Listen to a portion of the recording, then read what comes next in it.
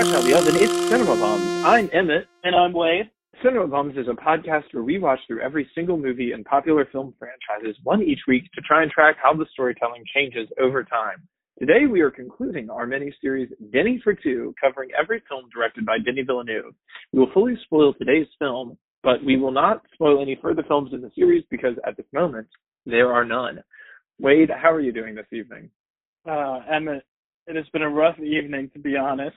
Mm-hmm. To peel the curtain back, we've been trying for 3 hours now to record this. We're recording on our phone, so sorry if it doesn't sound as good as normal. But I have duned so much in the last week, and I haven't been able to talk to you about it at all, so I'm very excited to do that. How are you? Sweet. I'm doing well. It has also been exhausting for me, although perhaps not quite as stressful because I just was letting you deal with that. I am doing especially well this evening because tonight we are honored to have a special guest. He's a baseball player, a bartender, a kick-ass Blade Runner, perhaps best known to our audience for being one of the greatest karaoke performers to ever grace the stage. Well, we won't say the name of the place on the podcast. Please, keep it on the DL. Keep it on the DL. But you know where. It's Ricky Carroll. Woo! Hey. Hello. Thank you so much for having me. I have to say that it's in true Dune 2021 spirit that our podcast was delayed so heavily. At least it was not a full year like the actual production. Yeah, truly. Well, thank you so much for hanging with us and being here to talk about this film today and to dive into the whole Dune thing of it. So, and a reminder to our listeners, Bumtober is happening on our Instagram at CinemaBums right now, and Halloween is the last day to vote on what our first series of 2022 will be. So go vote, take something short and sweet. Dive into it. Today we're talking about Dune. Mm-hmm. And we're going to go through all of the different iterations of Dune leading up to the 2021 film and talk about our experiences with it. Starting with the Dune novel, originally written in 1965 by Frank Herbert. Emmett, can you summarize as succinctly as possible the premise of Dune and as much as it relates to this movie specifically? It is an ecological study of a fictional planet in a science fiction universe. Ooh. Interwoven with what at first appears to be a classic hero's journey myth, but then turns out many different shades of subversion of that myth. That's what I would say of the original is. Okay. It's also the beginning of postmodernism in literature, maybe. Can you do a little bit of the actual story? Yes. Okay. Young boy Paul Atreides, heir to the dukedom of his father, Leto Atreides. They've just been given control by the Emperor of the Universe of this planet called Dune or Arrakis, on which is produced spice, the most precious substance in the entire universe. It's about a battle between the Atreides house, which is Paul's house, and the evil Harkonnen house, who are in competition and like the war and the lengths that they go to battle over Dune. Yes, so this original novel, published in August 1965 by Frank Herbert, it was originally released in two halves, which I think is interesting because this new movie is split into two halves. And the book itself is, when you read it today, it's split into three sections. Mm-hmm. They're called books 1 through 3. They're not equal in length. They get successively shorter. But it was originally published with book 1 as its own standalone, and then book 2 and 3 as their own half, and then it was all combined into the novel, which is now the best-selling science fiction novel of all time. Wow. He went on to write 6 more novels before he died in 1986, and his son, Brian Herbert, along with the sci-fi writer Kevin J. Anderson, who's kind of a legendary, like, pulpy science fiction writer, they together have written 16 more novels. Jeez. To date. There are more coming out. So I'll start with Ricky. Like, have you read the novel, the first one, more of them? I have read the original Dune, or all 3 books in the first novel, and then of the original 6-book series that Frank Herbert wrote himself, the original writer. I've read the first three. So that would be Dune, Dune Messiah, and Children of Dune. And it gets progressively weirder. I have been super excited for this movie. I feel like Dune is to science fiction as like Lord of the Rings is to the fantasy, the high medieval fantasy genre. It kind of is the thing that all further adaptations of the genre will be like compared to. And while a few attempts have been made to bring this media into like a film adaptation or miniseries in the sci-fi case, there hasn't been that successful one, such as like Peter Jackson's Lord of the Rings trilogy. So as someone who was really, really blown away by a couple of Denis Villeneuve's sci-fi movies, I was so excited to see this being developed and then to hear the cast. It blew my mind, so I've been looking forward to this for a long time. Did you read them recently, or did you like grow up knowing what you? Didn't grow up with them specifically. My brother joined the Navy when I was about 13 or 14, and he came back 3 years later, and he just gave me this book, and he said, "This is my new favorite thing on the planet. Read it." And so I did. I guess I was about 18 or so when I actually started it. Not to be corny, but Dune at times, for taking place on a desert planet where water is an absolute scarcity, it can be a little dry at times. So the audiobook was an absolute lifesaver for me continuing to like get into it. And then what about you? What's your Dune journey? I think I first listened to it as a kid. Like I listened to the audiobook when I was like 12 and was just like, what is this? And couldn't really get into it. And my friend, like my best friend growing up, Andrew, was like way into it and loved them and was like, oh, these are so cool. And I was always like, I just like can't wrap my mind around them. And then my senior year of college, one of my good friends and friend of the pod, Beth Fletcher, was taking an independent study course on Dune at school. And she invited me to just like sit in on some of the classes with her because it was super interesting. And she thought it would be fun to have another voice in the room to like bounce ideas off of. I reread it then and was like, oh, whoa, this is so cool. And I was also had the benefit of reading it at the time, like structuredly with a teacher kind of like walking us through it and presenting a bunch of really interesting supplemental materials alongside it. So I got really into like some of the critical theory around it as well, and like stuff from like the 60s and 70s and like ideas that were going into it. And I have since then like knew that I wanted to read all of them. Started that first winter that we lived in Atlanta together is when I read the second and third. And then it was during the pandemic that I read the fourth, fifth, and sixth, like kind of all in a row. So I've read all of the original Frank Herbert ones. As Rick says, they do get weirder and they just keep getting weirder.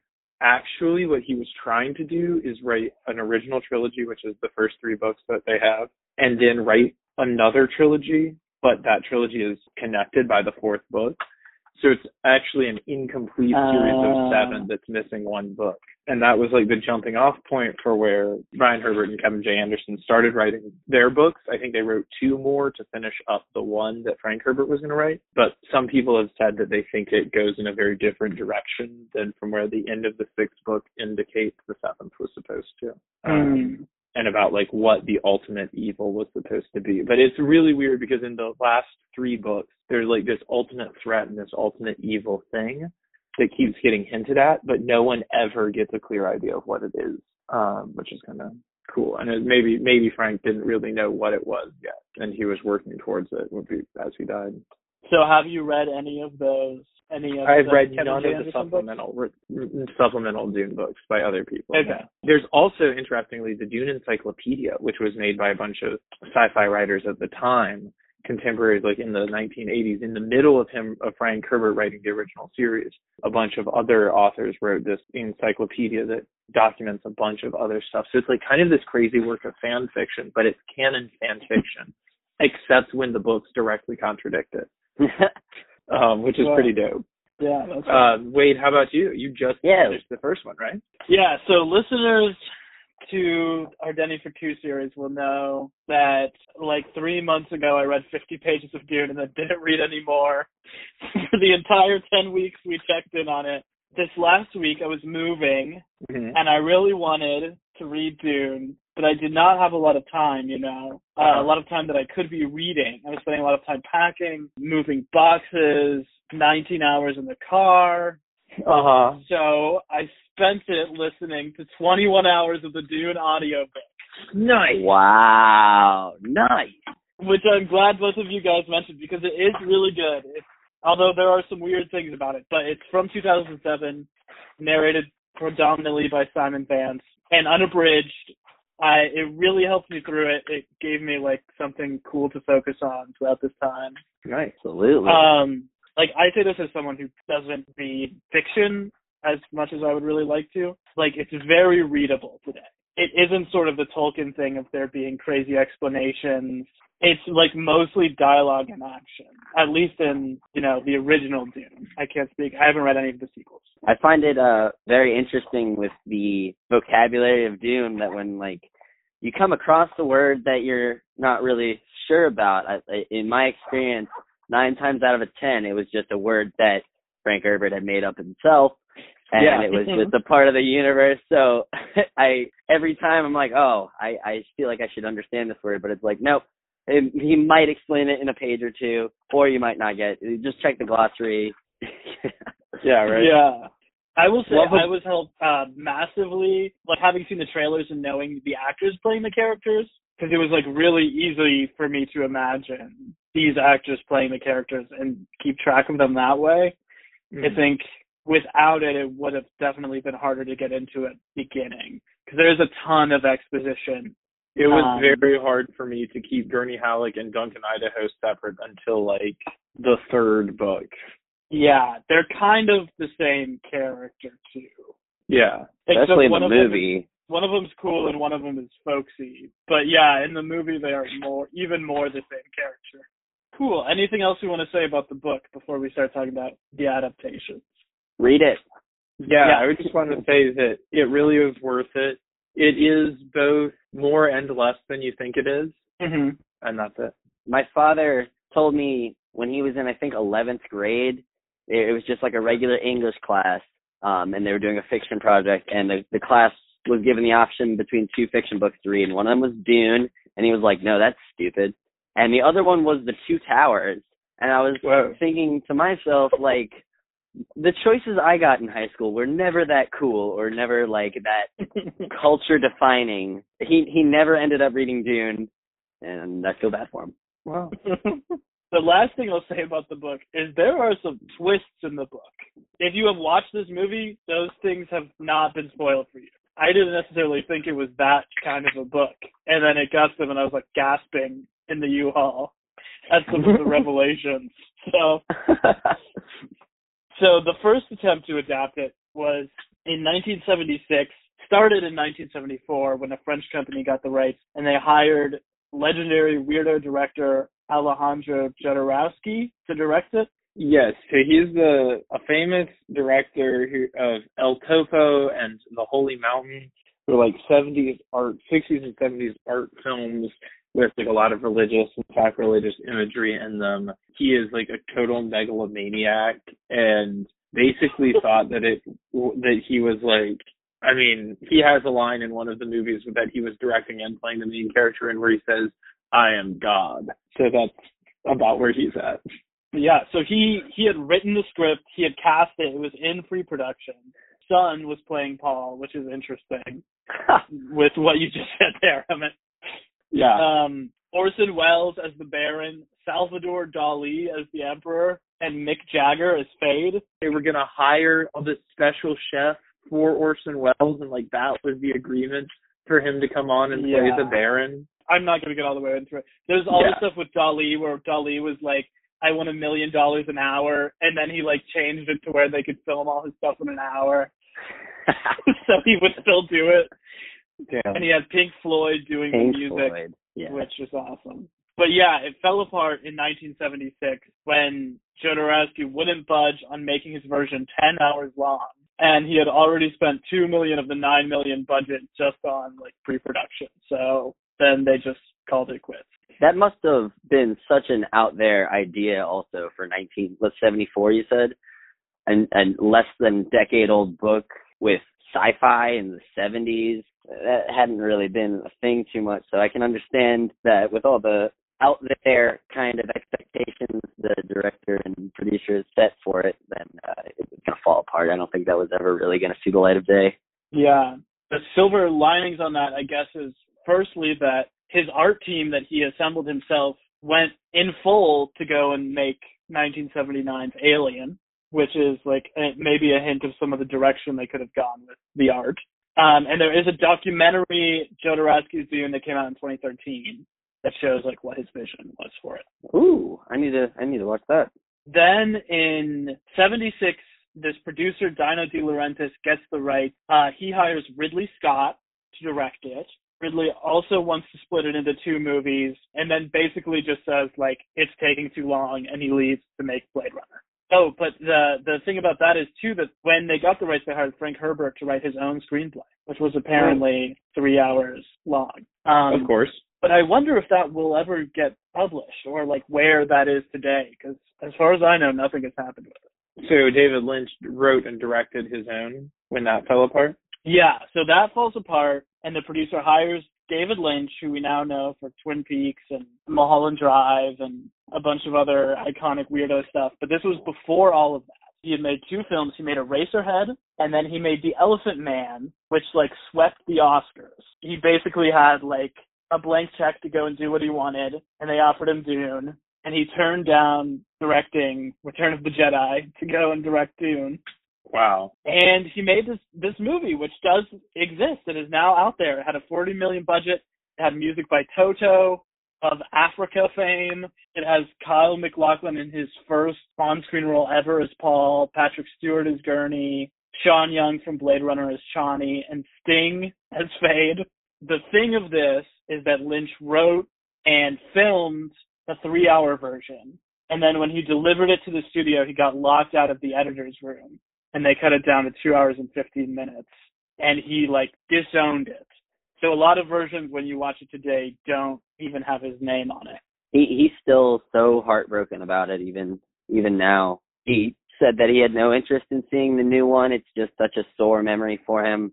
And I can't really blame the guy. I pour that much heart and soul into something, and then you're just axed at the very end because they just want to put it out there. I mean, I get it that it's fallen apart so many times before that they can't let it happen again. But yeah, you can't help but feel for him.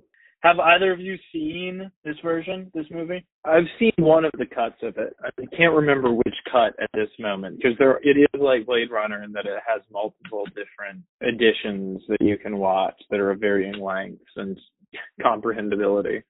Whatever version they have on HBO right now is the version I watched about a week ago or 2 weeks ago.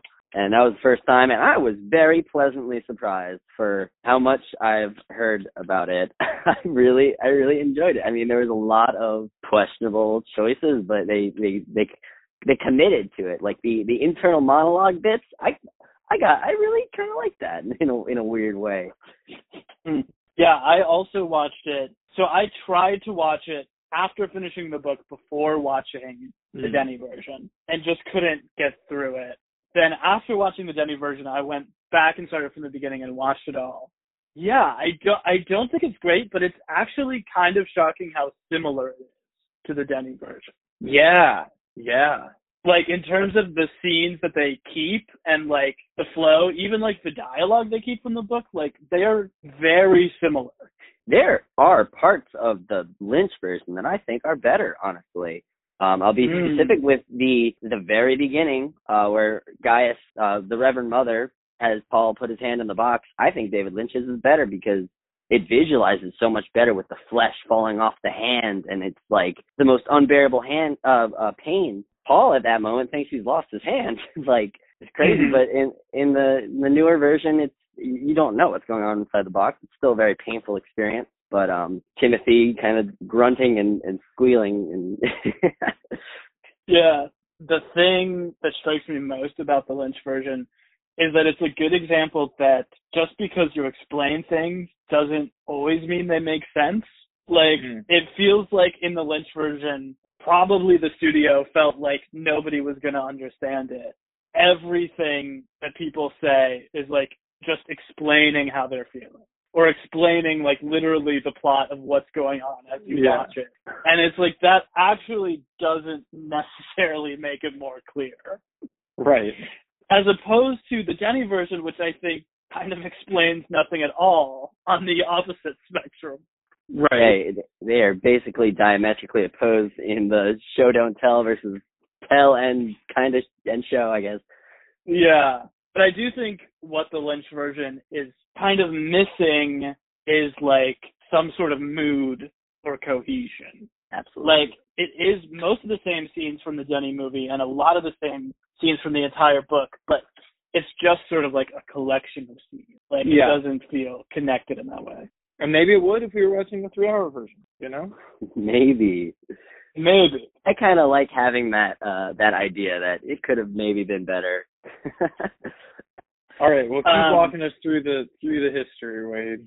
So then in 2000, there's a Sci-Fi Channel mini-series, which is 5 hours long, directed by John Harrison, with Alec Newman as Paul and William Hurt as the Duke Leto. That was really popular. I think the most watched program on Sci-Fi at the time. And then they made a sequel to it in 2003 called Children of Dune, which adapted the second and third books in the series. I haven't seen either of those.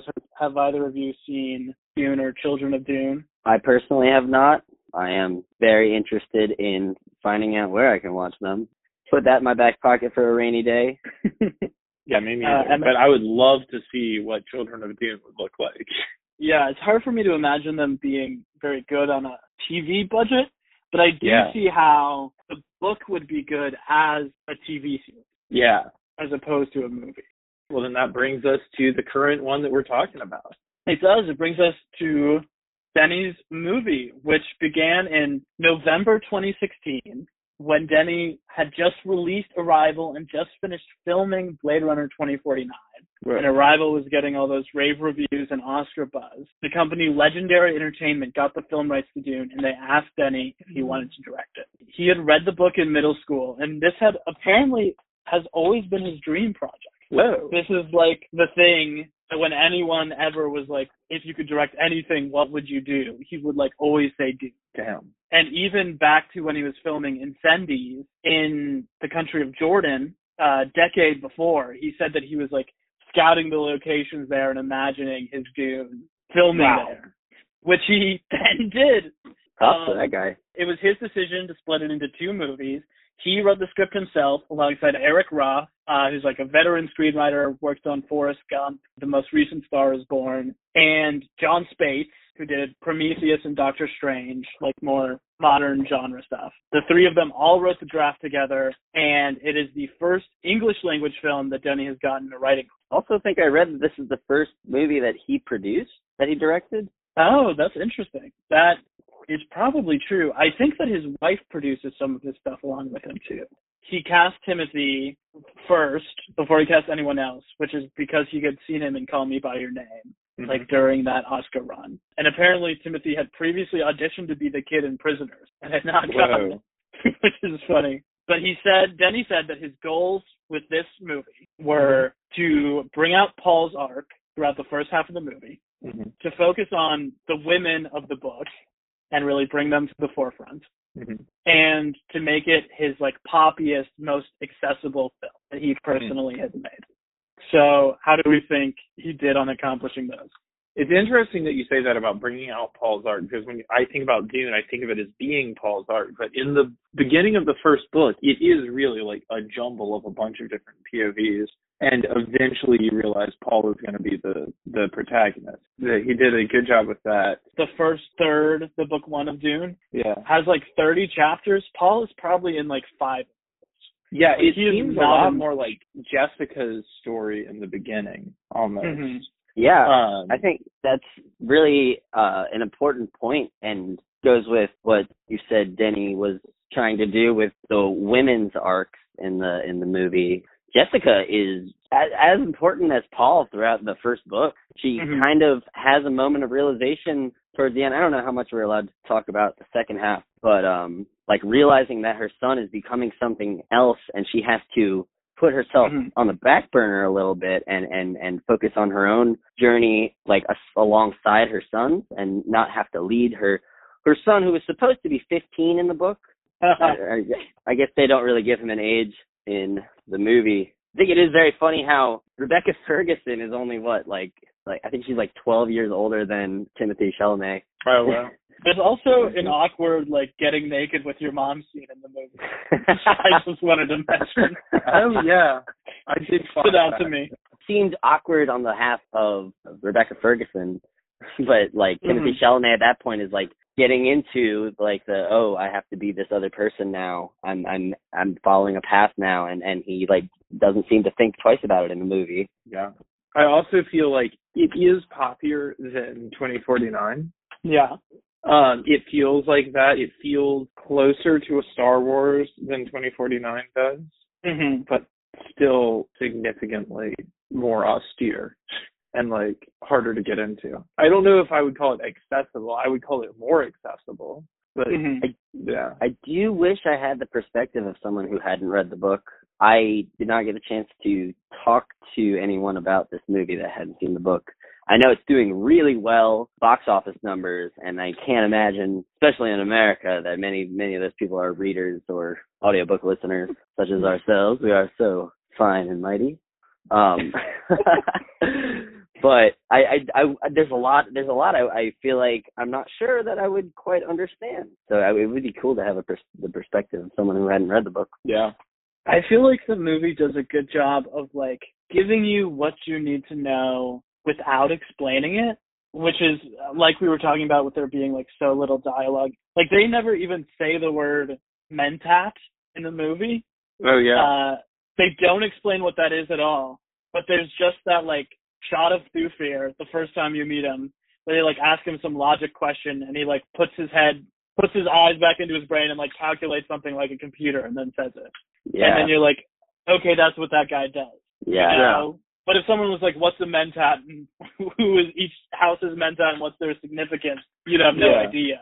Absolutely. That goes along the lines of like, you know, showing you what you need to know, giving you a glimpse into, I guess, the mentat. If you pay close attention, you can absolutely tell that they are, you know, something a little more than the normal human and all. It's not extremely necessary to understanding the plot, so you don't delve into it. Yeah. So this was filmed March to July 2019, supposed to be released October 2020, but pushed back an entire year. Came out September 15th, 2021 internationally, and just a couple days ago, October 21st in the United States. And it was released by Warner Brothers in theaters, in IMAX, and on HBO Max with a $165 million budget, so less than Blade Runner's 185. And it has so far made 220 internationally. So it did really good overseas, had a pretty decent opening weekend here in America, 40 million, especially considering it was on HBO Max and that it runs 2 hours and 35 minutes.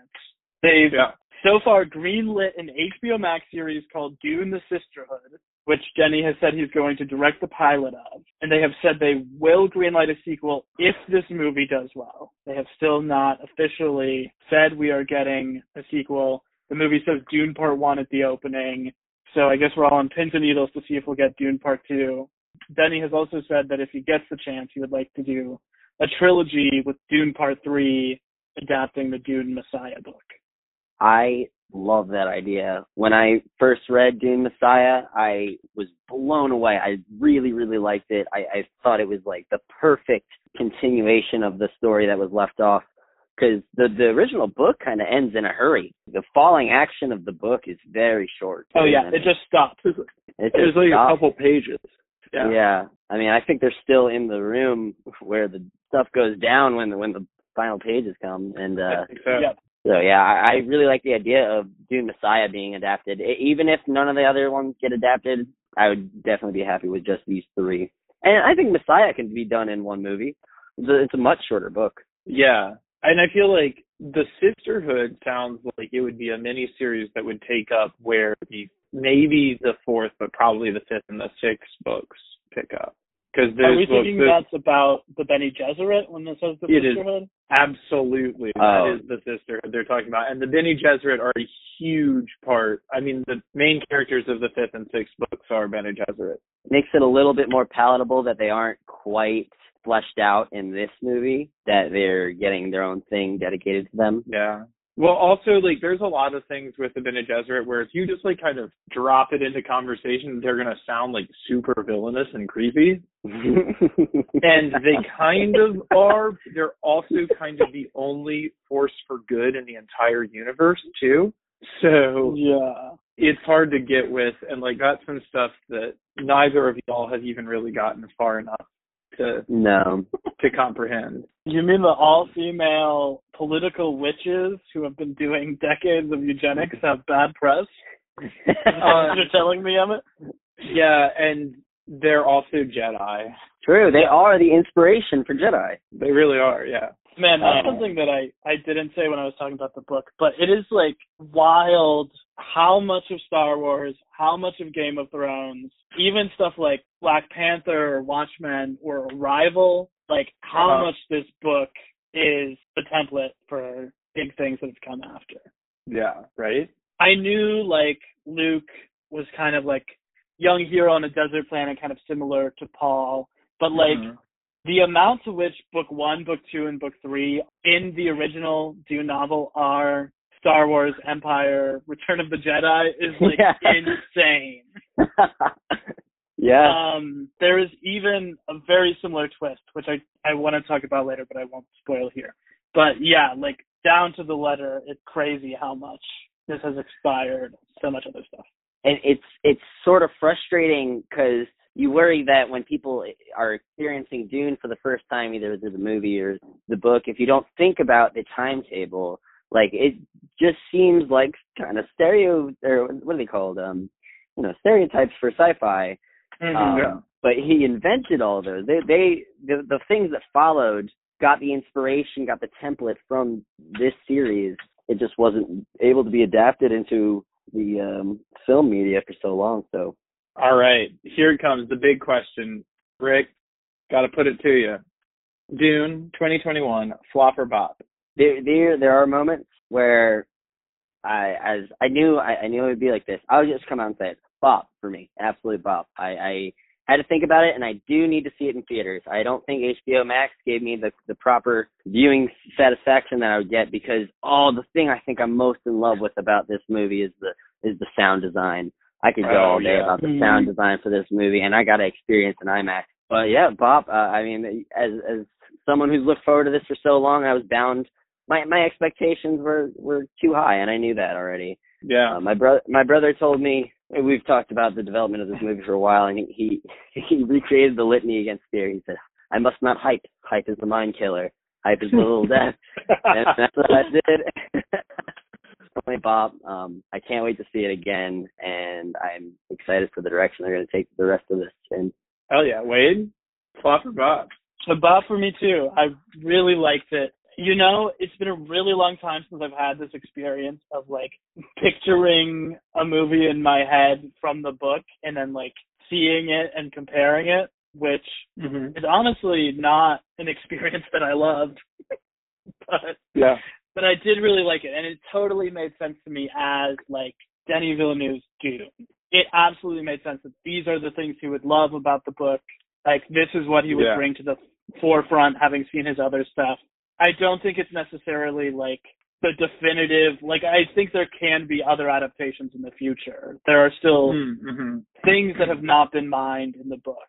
But I think in terms of just, like, giving it such a mood and really great casting, sound, and costume design. Yeah, great costume design. For Rebecca Ferguson in particular. I loved it. I watched it in IMAX. It was awesome on the big screen and with the big sound. It's not filmed entirely in IMAX, which I thought it was.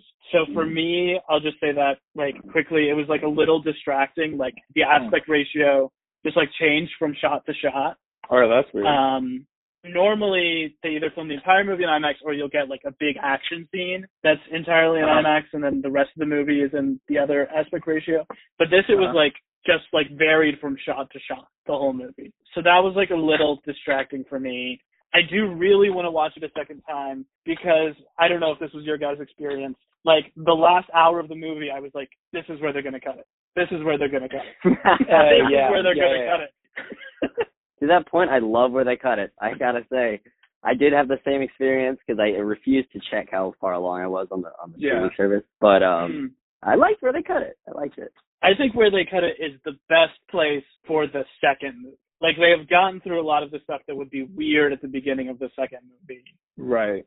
I definitely think that. Emmett, flop or bop? I think it's a bop. I think it is a really gorgeous adaptation on the scale of Peter Jackson's Lord of the Rings. And I think that if, God willing, we get the sequel and the Dune Messiah thing, I think that those three movies, if he's able to do his whole idea with them, will stand as a trilogy, as a science fiction trilogy as important in film as Lord of the Rings was 20 years ago. I think it's awesome. I think it is very much the first film, which it has all of those first film problems of series of being kind of slow and all about the exposition. But I think he does it in a way that is beautiful and is not boring. It's just easing you into it. I agree that the casting is incredible. The costumes are beautiful. I think the way it looks is great. Unfortunately, the theater I saw it in, the brightness was just down on the screen, but I watched went back and watched the first 20 minutes again on my computer, and it looked really good. So I think that may have just been a theater issue, not that the movie overall was too dark. He did such a great job compared to Lynch, really. I felt like I was in Dune. I felt like I was on Arrakis. The atmosphere that he created was tangible. I loved it. And then, Zimmer put in an all-time performance. Mm-hmm. Yeah. Zimmer was a big fan of the books as well. And he always works with, how he always works with Christopher Nolan. And he turned down Tenet movie to do Dune with Villeneuve, which I think is very cool. And I think it shows how much he cared about the product. Yeah, the score goes so hard. It's just bagpipes and a woman yelling turns up to 11. Another fun fact is that I'm not sure. 2021, anything you read on the internet can be true or false, but you just present it as facts and be confident. But I read that the man in the bagpipes when they arrive on Arrakis in front of the Atreides brigade is Hans Zimmer with the bagpipes. Whoa. Whoa. I thought all of those scenes had a stateliness and a visual formality to them that I feel a lot of Star Wars scenes where they're trying to impress you with the size and the formality of the thing don't achieve because it's not in the movement of the camera, if that makes sense. That is such a good point. In what is it, Force Awakens, when they show the First Order on Starkiller Base or whatever, they're numbers, men yelling, and you're oh, that's impressive. But then this, it's you just feel it. You get the point. One of my favorite scenes in the movie it's Salusa Secundus, right? Sardaukar homeworld with the throat singing and the upside down crucified bodies and the blood. Yeah. Just the imposing of that evil regime. That's pretty nuts. To that point, I was really struck by how unbusy the frame is a lot of the time. Yeah. Looks almost like illustrations in a D&D book or a fantasy map at the beginning of a book. It all seems so purposefully placed, but you really get a sense of where everything is in relation to everything else. Yeah. It doesn't feel like they're trying to impress you by cramming in details in every inch of the frame. Yeah. I noticed especially in the beginning when they're flying over Arrakeen, and it's this miniatures, and it's very clearly miniatures, but it looks beautiful. I thought that was cool. And to the other point too, I think that there is a surprising amount of gross horror in this movie. thinking especially about like the spider dog whose legs are all human hands. Oh, horrible. Oh I just my want to talk about god. that for a minute. Oh Because it my has god. stuck with me. All I Yeah. have to tell you is read through book 5 of the Frank Herbert stuff, and that'll start to make sense. I had Or do a quick completely Google forgot search about on the Benny Tlaylax if you want to get real grossed out. Look up the axolotl tanks. that. I think Stellan Skarsgård was fantastic. Disgusting. Beast Raban, what's his name? Batista was really imposing but sickly, and I think that does a really good job of staying true to how the Harkonnens are supposed to look. The horror aspect of the gross parts was done really well. Yeah. Yeah, and I agree with you about Skarsgård because so much of the book is spent on the bad guys. There are like probably 8 chapters across the whole book where it's just the bad guys on their home planet like saying what the plan is. Yeah. And yeah, I thought he captured like being compelling while also being grotesque and horrible.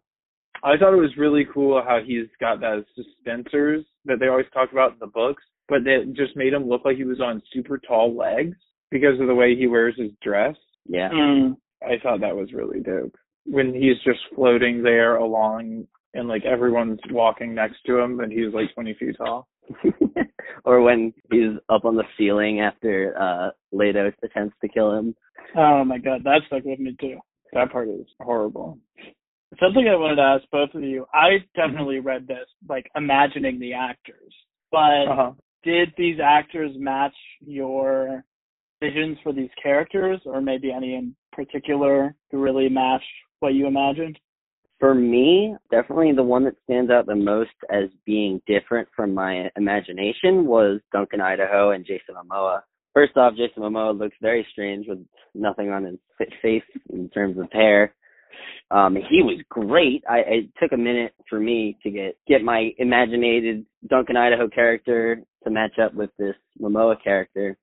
The rest are pretty on par. Chalamet is pretty classic. Rebecca Ferguson does a really good job of capturing how I imagine Lady Jessica is just like freaking out with the consequences of her love, of her love to her Duke. No, I would say that the cast was amazing and it's star-studded. I think Momoa is really the only one that sticks in my mind as something that I completely imagine differently. I imagine Gurney Halleck as being uglier and weirder and funnier. I wish they would have let him sing. He sings so much in the book. He sings so much in the book. That was disappointing. He'll never shut up in the book. So I hope they give him some singing to do in the next one. Brolin had like 2 lines of poetry. Just hand the man a ballot set, for Christ's sake. Yeah, exactly. How about you, Wade? Well, I definitely was imagining them, but I want to say that I was really impressed with Javier Bardem as Stilgar. Oh, yeah. I thought that he captured like the dangerous, charming, intriguing energy of that character so well. So well. I was really glad they included the scene when he comes to the house before it all goes down. That was so good. The Lynch movie cuts that, and I think that is also maybe Chalamet's best scene, and he's sort of like publicly opposing his dad. I weirdly think that scene and when he's watching the projectors are his best scenes. I think he's very convincing watching those projectors. Well, who would you say, Rick, is your MVP other than the protagonist? Just the tiniest bit disappointed that he got mentioned right there at the end. I was thinking about this while watching, but Javier Bardem was my favorite by far. Honorable mentions for me go out to Duke Leto, Oscar Isaac, who I think is the most handsome man in Hollywood right now. And then who is my other? Doesn't matter. Javier Bardem just killed it. The scene where he spits and he gives water as a gift, that was excellent. And then the nature of the what's the name of that ritual they do at the end? Yeah. And he played it so cool, and I was just convinced. I don't think they could have picked a better person for Stilgar.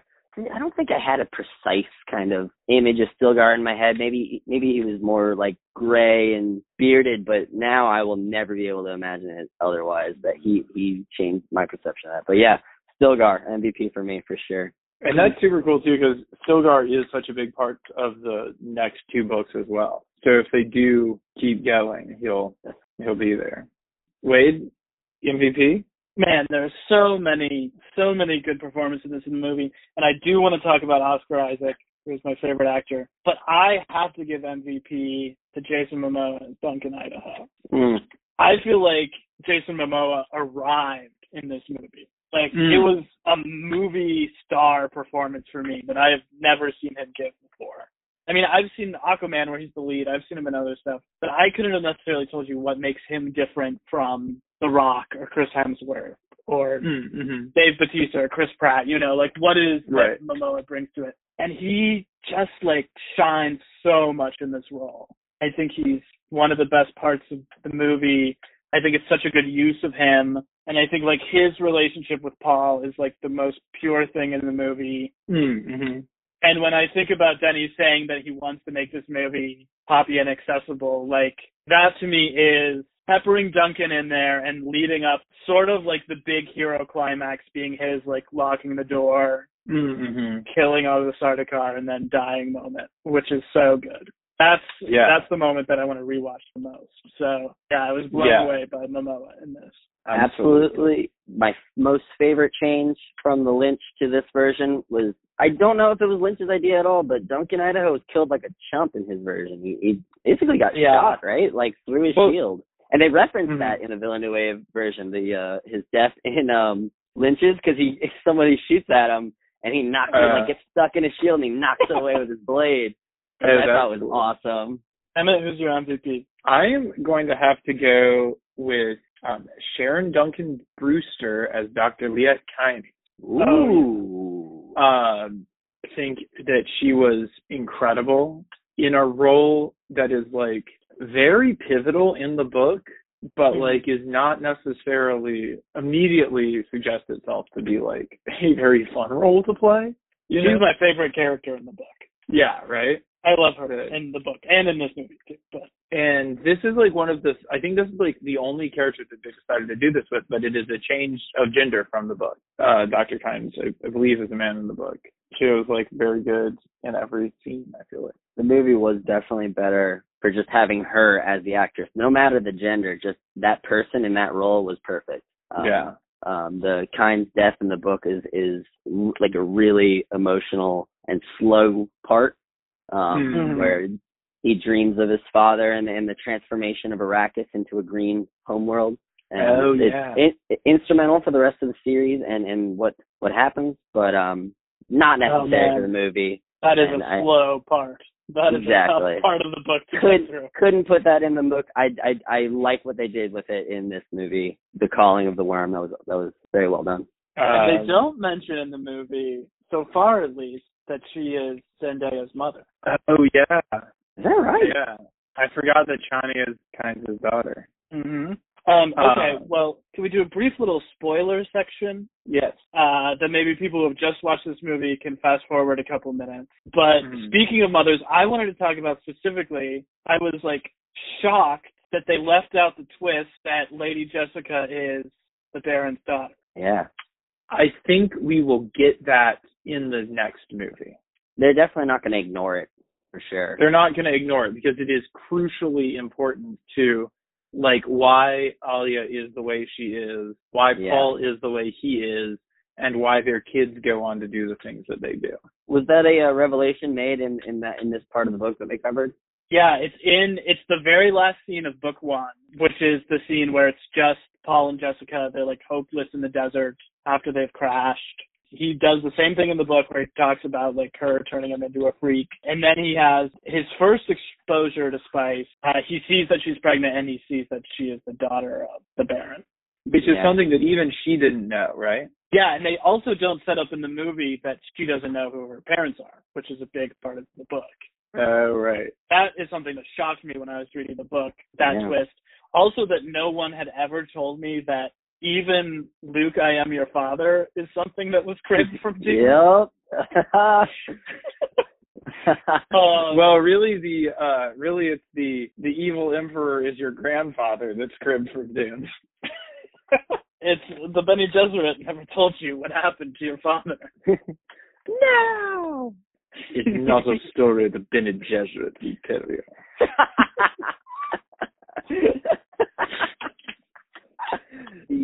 pathways that Dune created for the sci-fi genre is just like, you will go and you will discover more and more as you like connect the dots between your favorite sort of cultural staples of the genre. It's undeniable how much influence that Dune had on everything that I love. Yeah.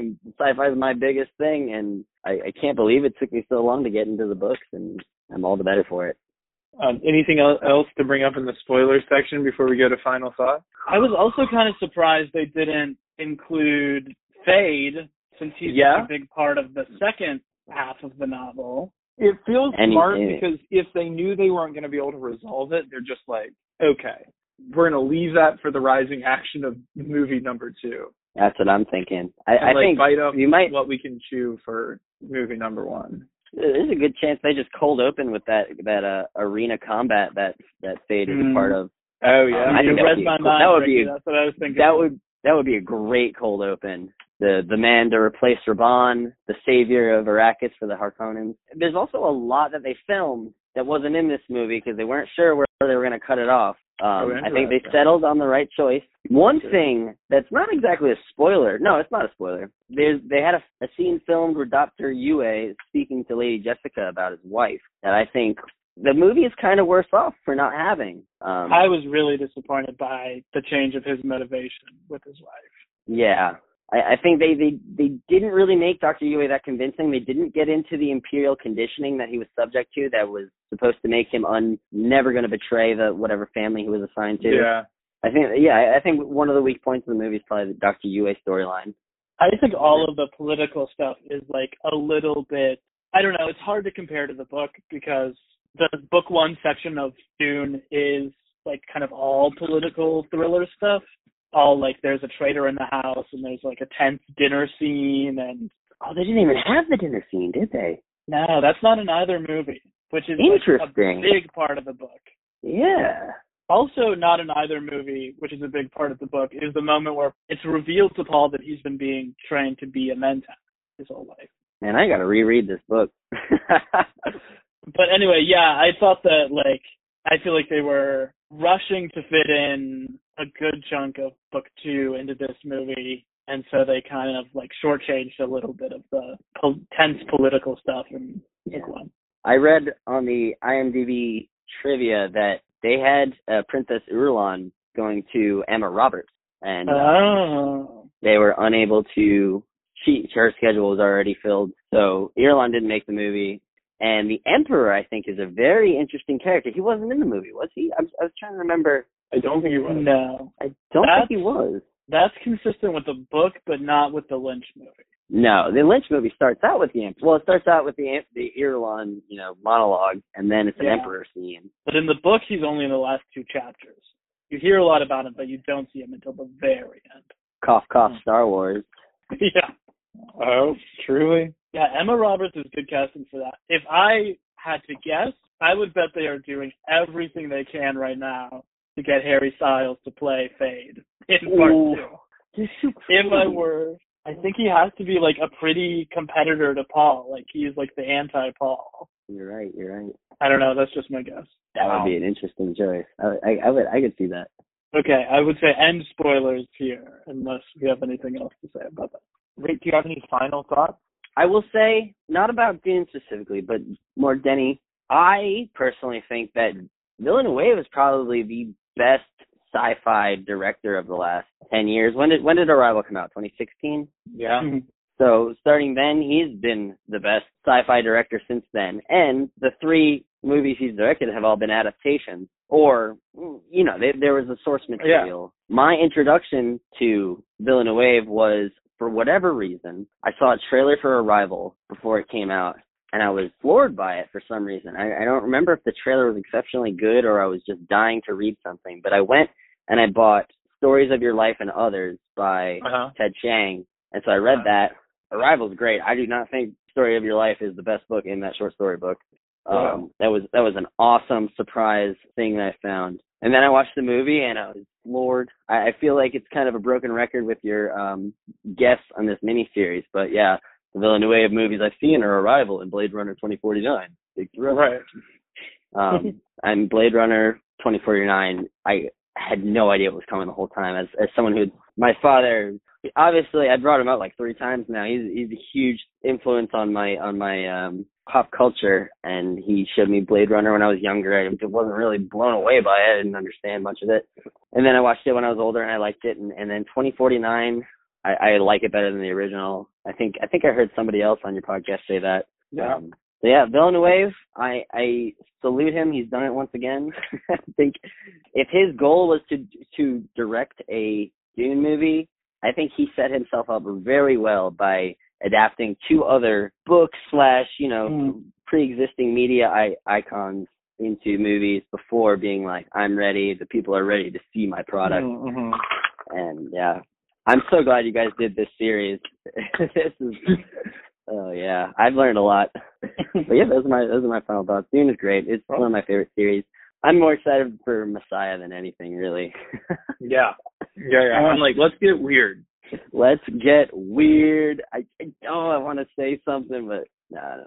Maybe now that you've read Dune, I think you should dip your toe in Messiah. It's much shorter, and it is maybe a little weird, but it's not as weird as the others. It could be worse. Yeah, I think the audiobook is only 9 hours for that one, as opposed to 21. Yeah. So I might just check it out on your recommendation. Wade, do you have any final thoughts? Man, I think that you hit it on the head there, and I've got to say that I also think Denny is like one of the only blockbuster directors who knows how to use a budget. Like one of the only directors making movies on this scale that like knows how to stretch a dollar and make it look really good on screen. Yeah. I think Christopher McQuarrie with the new Mission Impossible does that too, but it's hard for me to think of anyone else operating on this populist, huge budget scale who makes films that look this good. Oscar Isaac is really good in this, and he's like great casting for the book. The premise of Paul in the book is basically like, what if the 2 smartest, hottest, most capable, coolest people in the world had a son, and that son had all of their good qualities and none of their bad qualities. Yeah. And I think that Oscar Isaac and Rebecca Ferguson do such a great job of that in this movie. I love just like the one shot of them laying in bed where he's like, I should have married you. So glad they included that. That like 20-second scene is like 50 pages of angst in the book. And Jenny found a way to convey bare minimum of what you absolutely need to know about that relationship. They had to have that. Mm-hmm. Yeah. So I love that. Another brief moment I want to mention is Rebecca Ferguson standing outside the door while Paul is getting the ganja bar. It is to me like not Chalamet's acting. I guess we didn't do everyday Chalamet in this episode. Maybe I'll give that to you, Emma. It is like her fear and her like muscle memory of her hand of what happened to her that like sells the pain in that moment. Oh, I didn't ever notice that. So I love that. And I would say like if you like the movie, check out the book. It's very readable for a book from the 60s, and like you have just sort of skimmed the surface of what's going on in the book. Emmett, final thoughts, and I'll give Everyday Chalamet to you. Final thoughts. I've been thinking about this movie since it was announced in 2016, like when I was taking that independent study class on the book, or like when Beth was and I was taking it alongside her. Like Rick said, that like you hype something up for so long, there's going to be disappointment. I am excited to watch this movie again, knowing what it is, to like re-experience it on its own terms instead of like comparing it to my internal Dune movie, you know? I think it's truly excellent. I compare it to The Lord of the Rings because it feels like movies that I can watch again and again and get different things from, or like return to a whole world and like return to a feeling with it. It makes me think about the parts of the book that aren't in it in ways that are constructive, like I can visualize it in this world. We should keep letting Denis Villeneuve make science fiction movies. Mm-hmm. Everyday Chalamet, he was in this movie. He was often very sad or angry in this movie. You know, that's fun. I feel like when I compare, like I think his best performance is in Little Women. It hasn't touched that yet. With Paul, yeah, Chalamet was there and he accomplished the job. But it's like I tried to mention earlier, it's hard to do such a like character that's burdened with purpose, which I think is from Dune. Yeah. Because like, that's kind of been done by so many movies over time. Like Luke Skywalker was burdened with being the last of the Jedi and avenging his father for a time. Mm-hmm. But something that I hope they get into, and I really trust that Denny will find a way to make like very palpable, is the white messiah aspect of so much media from especially like the early 60s and stuff, where it's like this white man from off-world comes to this Fremen culture, which is heavily influenced by Arab culture, and he's just going to save them, but it's not how it looks. I'm excited to see where they go with that. I think Chalamet in the second part will have a lot more to work with than in this part, where he just kind of, things are happening and he's realizing that he has a burden and he has to deal with that and he has to learn from it. I think Chalamet has a lot to work with coming up, which is really good. Yeah, they have sort of cut it exactly before things get really weird and complicated. So, Yeah. Absolutely. I would say, to that point, like, the only time I felt a little icky about the white savior stuff in the movie is, like, the ritual combat bit, which I know is, like, from the book, but just with it ending the movie, I was like, now we gotta get hyped up for this little white boy to kill a black man. Yeah. That was, like, made me feel a little uncomfortable watching it the first time, although I don't really know how else they do it, but... Yeah. Final thoughts. I can't believe how little we mentioned Zendaya. Gorgeous human being. Absolutely glad she was in this. I feel bad for anyone that walked into this movie blind and saw Zendaya as like the second build character and that she was in it for like 5 minutes.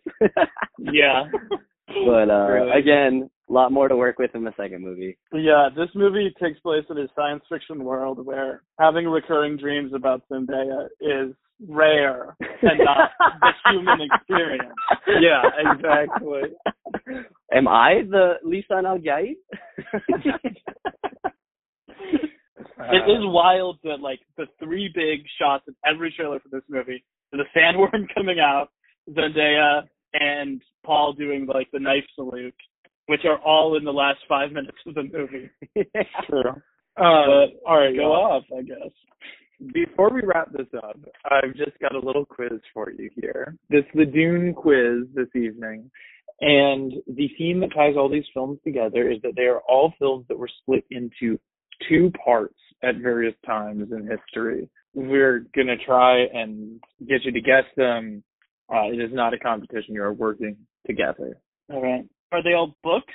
There is, I think, one on here that is not an adaptation of a book or a book or some other work of art. Specifically 2 parts? This first one is specifically 2 parts. It's about a person who has pissed some people off. And good, the bad, and the ugly. It is a martial arts film. Kill Bill. Yes, that is correct. It is Kill Bill. Is that the original one? Yes, that is the one that's original, I believe. The next one is an adaptation of a famous novel. I believe it's a French novel. It was filmed, I think, in the 60s or 70s, and it was originally filmed to be 1 movie, but then was split into 2 movies. It's about some jolly Frenchmen with swords who go around swashbuckling things. The 3 Musketeers? Yes, and then predictably, the second film was called The 4 Musketeers. That is correct. Is that right? Oh, wow. Yeah, exactly. All right. The next film is a movie about a young woman who leads a revolution. This film is based on the 3rd installment in the series. Mockingjay? Oh, Mockingjay. Yes, that is correct.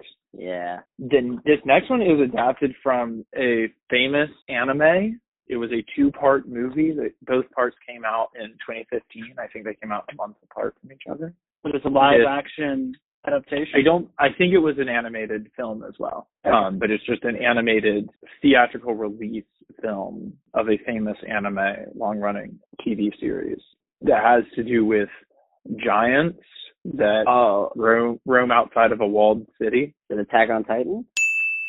It is Attack on Titan. Nice. I didn't know there were movies. I didn't either until I made this list. The next one on this list is essentially like an after-school special about why not to marry your high school boyfriend. Okay. But it was also part of a wildly popular film and book franchise. Oh, I know this. Okay, what is it? I don't know. Can you give us a little more on it? The premise? Is it 50 Shades? No, but you're close. The premise. Oh, is it Twilight? Yes. Oh, okay. Breaking Dawn. All right, the next movie on this list, it's the concluding chapter of the story of an emotionally disturbed young man who... Harry Potter? Yes. Yeah. Emotionally disturbed young man. All right, the last one on this list is another adaptation from a book. This book is a book about why it's dangerous to have people over for brunch and like the things that can come from inviting the wrong sort of people over to brunch. Godfather? No, although great guess. Yes. It was turned into a 3-part movie, so The Godfather would have also worked for that as well. Oh, The Hobbit. Yes, that is correct. Yeah, that's perfect. All right, y'all have won the game. Woo. That is all we have for this week. Rick, do you have any anywhere the people can find your lovely voice or any projects that you're currently working on that you would like to plug? Fortunately, no projects or anything. My name is Ricky Carroll, at Ricky Carroll _ on Twitter and Instagram, but I don't use those much. You can just find me in the wild on Okeechobee Island or anywhere up the Outer Banks. You can find a spotting of me, maybe in Raleigh, maybe in New York. You never know. You found a wild Rick. It's super aggressive. Not really. He's really sweet. Although one time he did say we were going to fight on site. That was the first time I met you. Emmett was ready, though. Emmett pulled up to my house and he said, "Let's go." And the rest is history. Dude, thanks for being here so much, Ricky. I know we went through a lot to do it, but this is an awesome episode. I feel so much closer to you guys having struggled to get to this point right here. Thank you guys for having me. We have been through the desert on this one. So without a still suit, too. Without a still suit. Up next, dear listener, return in 39 weeks when we discuss Jordan Peele's Nope. Otherwise, you can return on Friday when we have our Denis Villeneuve ranking, or next Tuesday when we come out with our Scream episode. Until then, dear listeners, remember, stay safe, stay sweet, stay frosty.